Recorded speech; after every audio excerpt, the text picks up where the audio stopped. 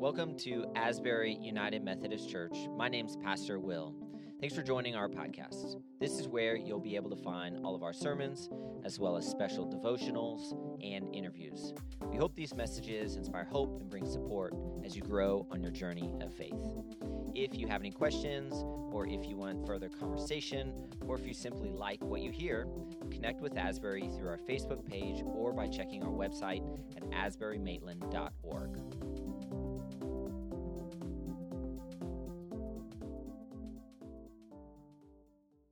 Well, one day, a little girl, maybe 5 or 6 years old, she went to her mother and she asked her a question. Mom, what is God like? Her mother hesitated in the face of such a grand question. And then after stumbling for a response and tripping over her words, she finally said, well, I'm not really sure. Go ask your father. So the little girl went to her father and asked the same question. Dad, what is God like? Her father got nervous. He hemmed and hawed and didn't provide any real substantive answer.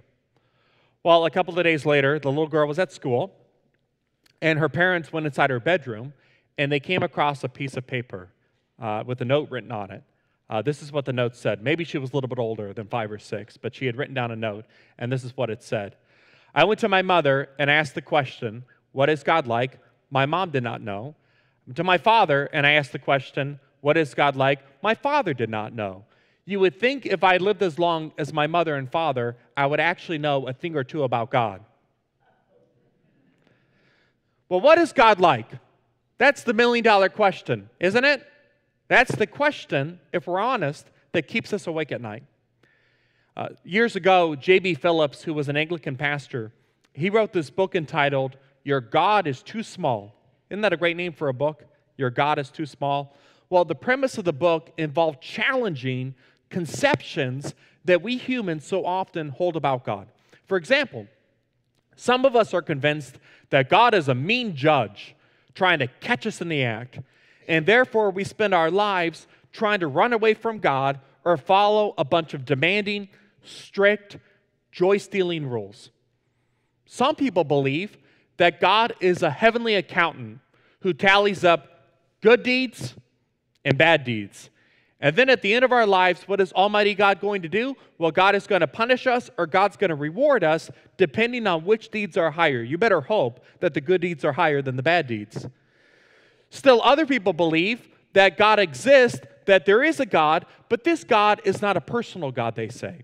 This God is not a benevolent God. He's not a relational God. He's not a caring God, an involved God. No, they say God is more like a cosmic being who made the universe and then stepped back to let everything run its course. What is God like? That's the important question.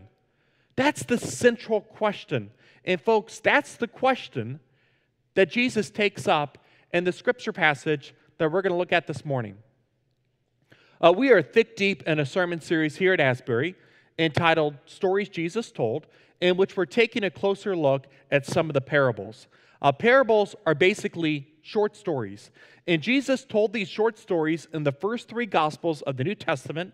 What are the first 3 Gospels of the New Testament? The Gospel of Matthew, the Gospel of Mark, and the Gospel of Luke. Well, he told these short stories in the first 3 Gospels to illustrate to us profound spiritual truths, profound spiritual teaching. And in the scripture passage from Luke 15 that we're going to look at, Jesus actually gives us 2 parables. Well, really, he gives us 3 parables, and we'll look at the 3rd parable next week. But he gives us 2 parables in the beginning part of Luke 15 that beautifully define for us who God is and what God is like. So with this being said, check out with me these words from the Gospel of Luke, chapter 15, verses 1 through 10. Some people have referred to this passage as the heart of the gospel because these stories take us into the very heart of God. It says this, tax collectors and other notorious sinners. Don't you love that phrase, notorious sinners? Do we have any notorious sinners here at Asbury? You don't have to say me. Tax collectors and other notorious sinners often came to listen to Jesus teach. This made the Pharisees and teachers of religious law complained that he was associating with such sinful people, even eating with them. Somebody say, ooh. So Jesus told them the story. If a man has 100 sheep and one of them gets lost, what will he do? Will he leave the 99 others in the wilderness and go to search for the one that is lost until he finds it? And when he has found it, he will joyfully carry it home on his shoulders. When he arrives, he will call together his friends and neighbors, saying, "Rejoice with me, because I have found my lost sheep." In the same way, there is more joy in heaven over one lost sinner who repents and returns to God than over 99 others who are righteous and haven't strayed away. Or suppose a woman, this is the second story he gives. Suppose a woman has 10 silver coins and loses one. Won't she light a lamp and sweep the entire house and search carefully until she finds it? And when she finds it, she will call in her friends and neighbors and say, "Rejoice with me, because I have found my lost coin." In the same way, there is joy in the presence of God's angels when even one sinner repents. This is the word of God for the people of God. Thanks be to God. What is God like? Well, there are a few places in the Bible that answer this question in a clearer and more direct way, more precise way than in these parables, these stories that Jesus gives to us. You see, folks, when Jesus came among us 2,000 years ago, there were all kinds of people. There were plenty of people who saw the way that Jesus acted, and they heard the things that Jesus said, and their conclusion was, God's not like that.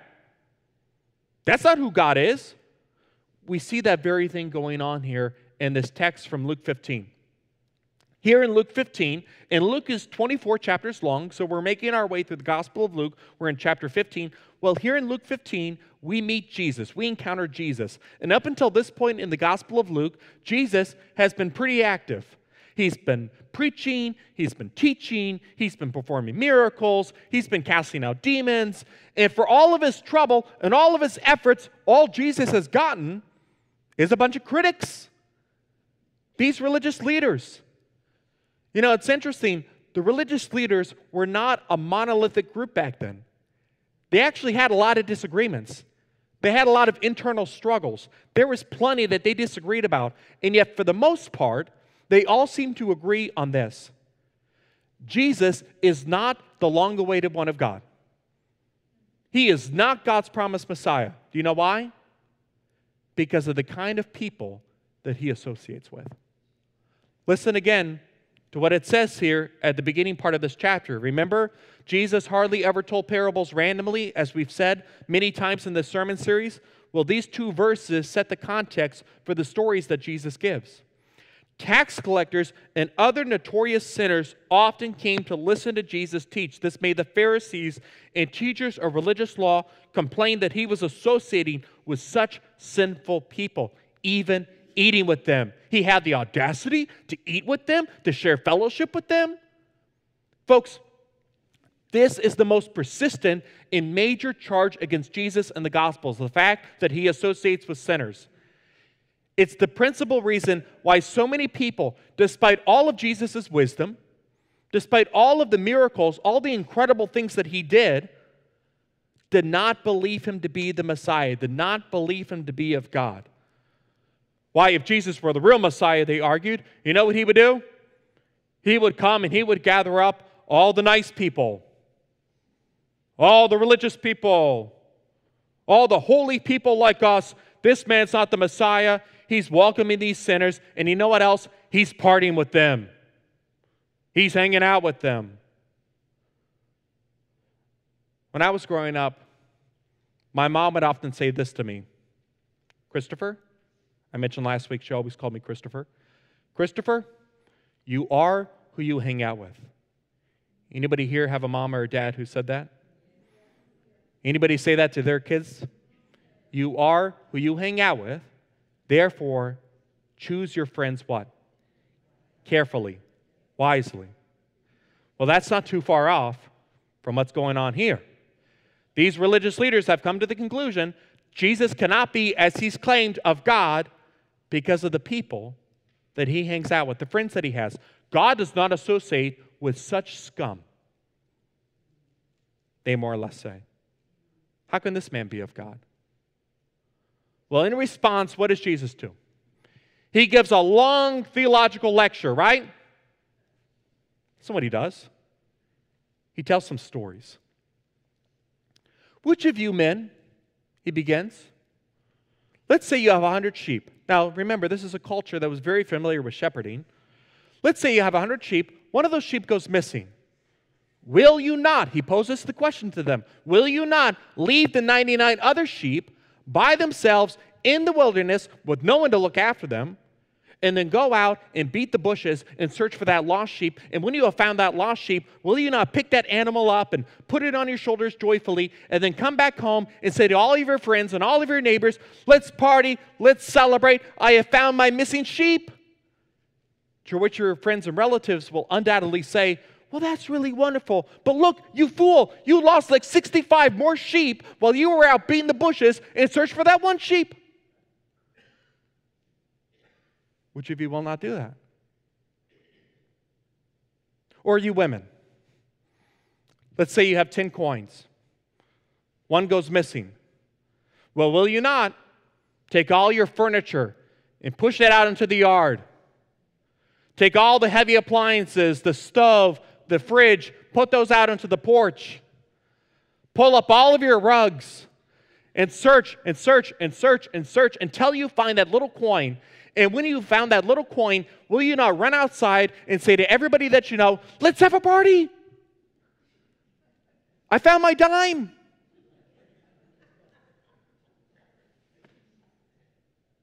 Which of you will not do that? Realistically, none of us would do the things that Jesus describes here. No rational person would behave in such a reckless, irresponsible way. No sane person, some of you are business people, no sane person would run a business this way. Economically, it doesn't make sense. Exactly. It's not supposed to. These are not stories about you. These are not stories about me. These are not stories about how we behave. These are stories about God and how God behaves. Jesus is answering the question, what is God like? You know, for this very reason, I've always found it kind of funny that when you open up your Bible, and maybe you have a Bible with you, but when you open up your Bible to this passage, Luke 15, and I don't care what translation you use, if you use the NIV, the New International Version, which is this translation, or if you use the NLT, the New Living Translation, which is the translation that I read from a moment ago, or maybe you read the King James Version or the New Revised Standard Version. For the most part, here's what you're going to discover when you open up your Bible to these stories. You're going to discover that translators, when translating this text from Greek into English and trying to make it easy for us to read the text and understand the text, they've done something, and that is they have placed, in my conviction, misleading titles in front of both of these stories, improperly calling them the parable of the lost sheep and the parable of the lost coin. Remember, these titles are not original to the stories. Jesus didn't give these stories these titles. These titles have all been put there by these translators. Now, why are they misleading? Why are they inappropriate? Because in reading both of these stories, we discover that they don't start with the sheep and the coin. Actually, the sheep and the coin do very little in these stories. I mean, come on, even the coin, it's inanimate. It doesn't move around. At best, the sheep and the coin play a supporting role. Who do these stories begin with? The shepherd, or the man, and the woman. I have up here on the screen a graphic from the movie Ferris Bueller's Day Off. Anybody ever seen Ferris Bueller's Day Off? Bueller. Anybody seen this movie? Yeah, it came out back in 1986. It's a classic. Well, it'd be like us calling this movie Ferris Bueller's Day Off Sloane's Day Off. Remember Sloane, the girlfriend of Ferris Bueller? Or Cameron's Day Off. Cameron was the best friend of Ferris Bueller. Are Sloane and Cameron in the movie? Yeah, they're in the movie. Is the movie primarily about them? Who's the movie primarily about? Ferris Bueller, and it's about the day off that he wanted from school, all the things that he initiated in order to get that day off from school. Well, in a similar sense, these stories in Luke 15, they render to us a personality, a main agent, a primary actor, so that I think better and more faithful titles would be the parable of the searching shepherd and the parable of the seeking woman. These are stories about God and what God is like. Will Willimon, who teaches at Duke University, a retired United Methodist bishop. He served in the North Alabama Conference of the United Methodist Church. He puts it like this in a book that he wrote some years ago. This is what he says. Most of us have been conditioned to listen to Scripture anthropologically. Now that's really fancy, isn't it? Anthropologically. What he basically means is we have been conditioned to listen to Scripture with human beings in mind, rather than theologically. Theology is the study of God. In other words, with God in mind, asking, how is this story about me? Isn't that always the question we bring to the Bible? How does this story teach me about me? How does this story teach me more about myself? Therefore, Willimon goes on to say, we need a general interpretive principle for reading the Bible. Scripture always and everywhere speaks primarily about who? God. And only secondarily, and then only derivatively, about us. You see, what Jesus is doing through both of these stories, he is painting a vastly different portrait of God than what the religious leaders have come up with. For these religious leaders, God is high, God is aloof, God is distant, God is holy, God is way too holy, way too good to associate with sinful, broken people with messed up lives. Jesus gives a resounding no. That's not who God is. God is the searching shepherd. God is the seeking woman. It's not that God excuses sin or looks over sin, no. But God goes after sinners. That's who God is. A God who searches and seeks for the lost. It's ironic that Jesus' critics say, this man welcomes sinners, and in response, what does Jesus do? Well, Jesus tells two stories not about people welcoming things. I mean, the shepherd doesn't say, well, if that sheep ever makes its way back into the fold, you know what I'm going to do? I'm going to welcome it back. Or the woman, she doesn't say, if I ever stumble upon that coin again, I'm going to welcome it into my purse. No, the shepherd and the woman drop everything. They go out of their way to find what's lost. And here's what's most special. Here's what's most profound. Are you listening? They do not give up. They don't give up.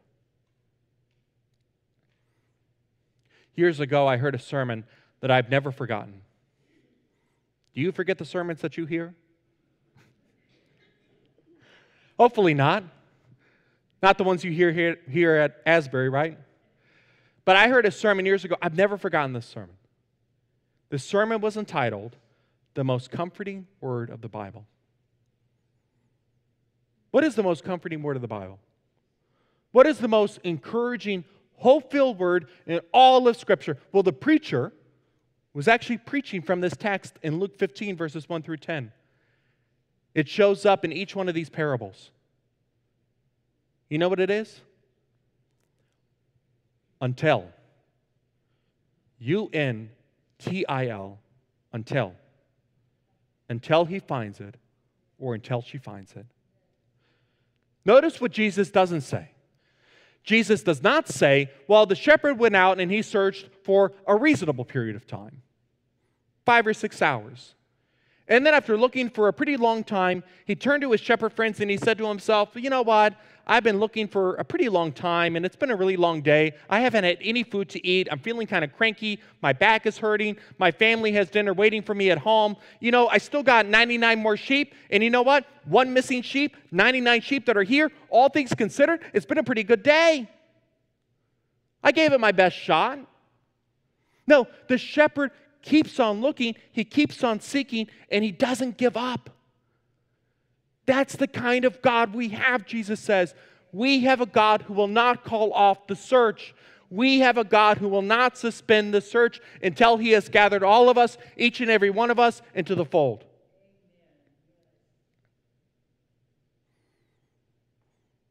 Andrew Klavan is a popular writer. Maybe you've heard his name before.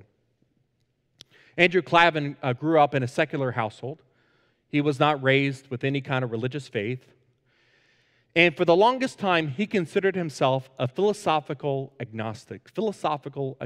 And what that basically meant is that he lived his life as if God did not exist. And yet the God of Jesus did not stop searching for Andrew Klavan. This is what he shares. Jesus never appeared to me while I lay drunk in the gutter. And yet, looking back on my life, I see that Christ was beckoning to me at every turn. When I was a child, He was there, and the kindness of a Christian babysitter and the magic of a Christmas Eve spent at our house. When I was a troubled young man contemplating suicide, He was in the voice of a Christian baseball player who gave a radio interview that inspired me to go on. And always, He was in the day-to-day miracle of my marriage, a lifelong romance that taught me the reality of love and slowly led me to contemplate the greater love that was its source and inspiration. Because of God's relentless pursuit, Andrew Klavan, this child of God, he eventually opened his eyes to the truth of God's deep love for him and Jesus. He became a Christian. Listen, I know that there are people listening to me right now, here in the sanctuary, online, maybe later in the week. There is somebody in your life that you care deeply about. Maybe a spouse, maybe a child, maybe a sibling, maybe a close friend who wasn't a Christ follower. And you deeply want that person to be. Don't be discouraged. God has not stopped the search.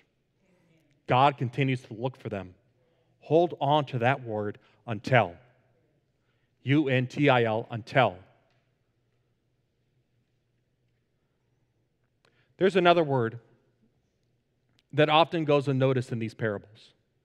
A really important word that further answers the question of what God is like.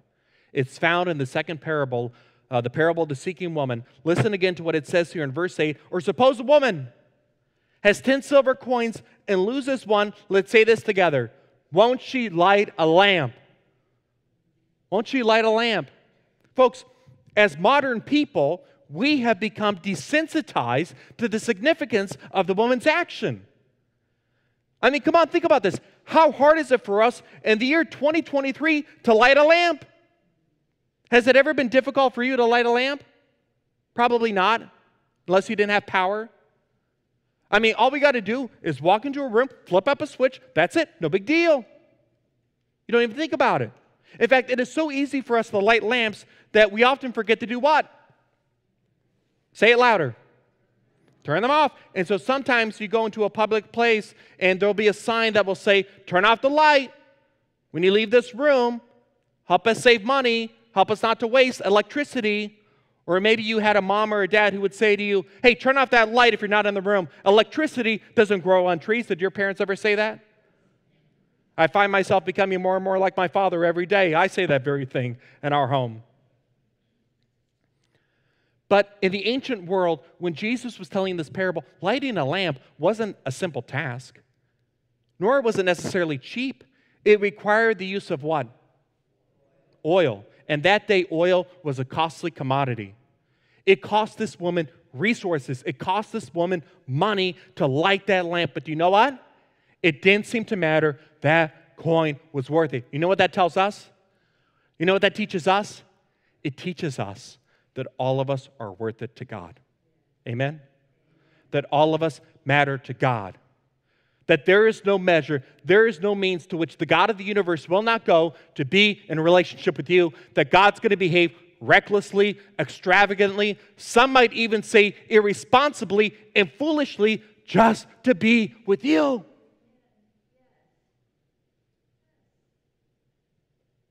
The religious leaders could not conceive of God this way. There are people today who can't conceive of God this way. But according to Jesus, this is who God is. This is who God has always been. This is who God is right now. This is who God will always be. And finally, not only does Jesus describe God this way, as one who resourcefully goes after sinners, but Jesus also shows us this truth about God. He shows us this truth about God through his birth, through his life, through his witness, through his death, and his resurrection. Jesus shows us a God who, when we humans fell away into sin and into darkness and into the brokenness of our own volition, did not sit idly by. He did not sit up in heaven and say, well, to hell with those human beings. I'm done with them. Get rid of them. No, he came and he pursued us. He pursued us all the way to Bethlehem and Jerusalem. In other words, all the way to the manger and the cross and the empty tomb on Easter morning. Jesus still pursues sinners. He still pursues you. He still pursues me. And nothing brings him more joy and gladness than when he finally has us in his arms.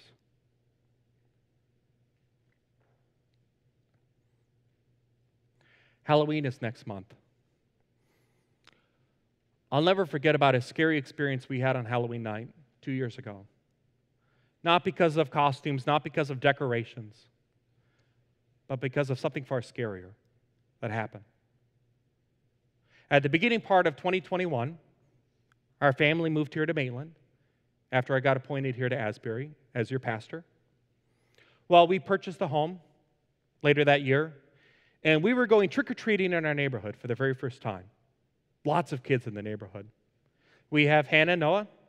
At the time, they were 3.5 years old. More mobile than they had ever been before. They could not wait to trick-or-treat. We were excited for them to trick-or-treat and to experience all the fun of that night. Pastor Will and his family were with us. We had another family friend who was with us and her family. And so the kids left our home, and we noticed right away these kids were not just walking or strolling from house to house. Folks, they were running from house to house to house. There was energy, there was excitement, there was enthusiasm and anticipation. And they were running as a pack. And pretty soon, the street got filled with more kids, and so the pack got bigger, and the pack got bigger. But then some of these packs began to break off, and you had kids going in this direction, and kids going in this direction, and this direction, and this direction. It was hard to keep up with everybody. Before I knew it, we couldn't see Hannah. I started screaming, Hannah! Hannah, where are you? My heart was racing. It felt like it was going to fall out of my chest. My mouth was dry, scared. Well, Alicia, Pastor Will's wife, she stayed with Liam, and our family friend, she stayed with her kids, and Amanda, my wife, she stayed with Noah, her son. And I said to Pastor Will, okay, you go down that end of the street, I'll go down this one. So Will went down there, and I went down here, and I'm going from pack to pack, all these kids, and house to house. Finally, I saw Hannah. In her confusion, she had joined a different pack that was going in a different direction. She was crying. I was crying. I was crying more than she was. And I picked her up. I said, Hannah, Hannah, I am so grateful to have you in my arms.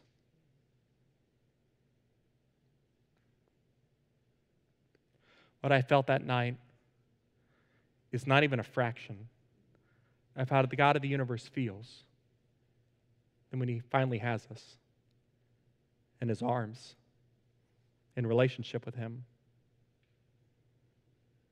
Who is God? What is God like? God is a searching shepherd. God is a seeking woman. God is Jesus Christ, crucified, resurrected, who will not stop, who will not cease until all of us are in his arms. Thanks be to God for God's recklessness, for God's resourcefulness. Thanks be to God for God's extravagant love. In the name of the Father, and of the Son, and of the Holy Spirit. Amen. Let's pray. Lord God, thank you that instead of allowing us to come up with our own definitions of you, you came and you showed us who you are in Jesus, through what Jesus said, but also through what Jesus did, how he acted, how he lived his life, how he came among us, and how he died and was raised to new life by the power of your Holy Spirit.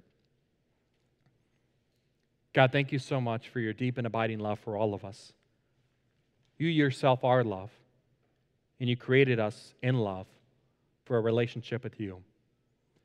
God, we pray that by the power of your Holy Spirit, you would empower us as we seek to embody your relational pursuit to every person, thereby fulfilling the mission that you have given to us as a congregation, to know your love and to pass it on.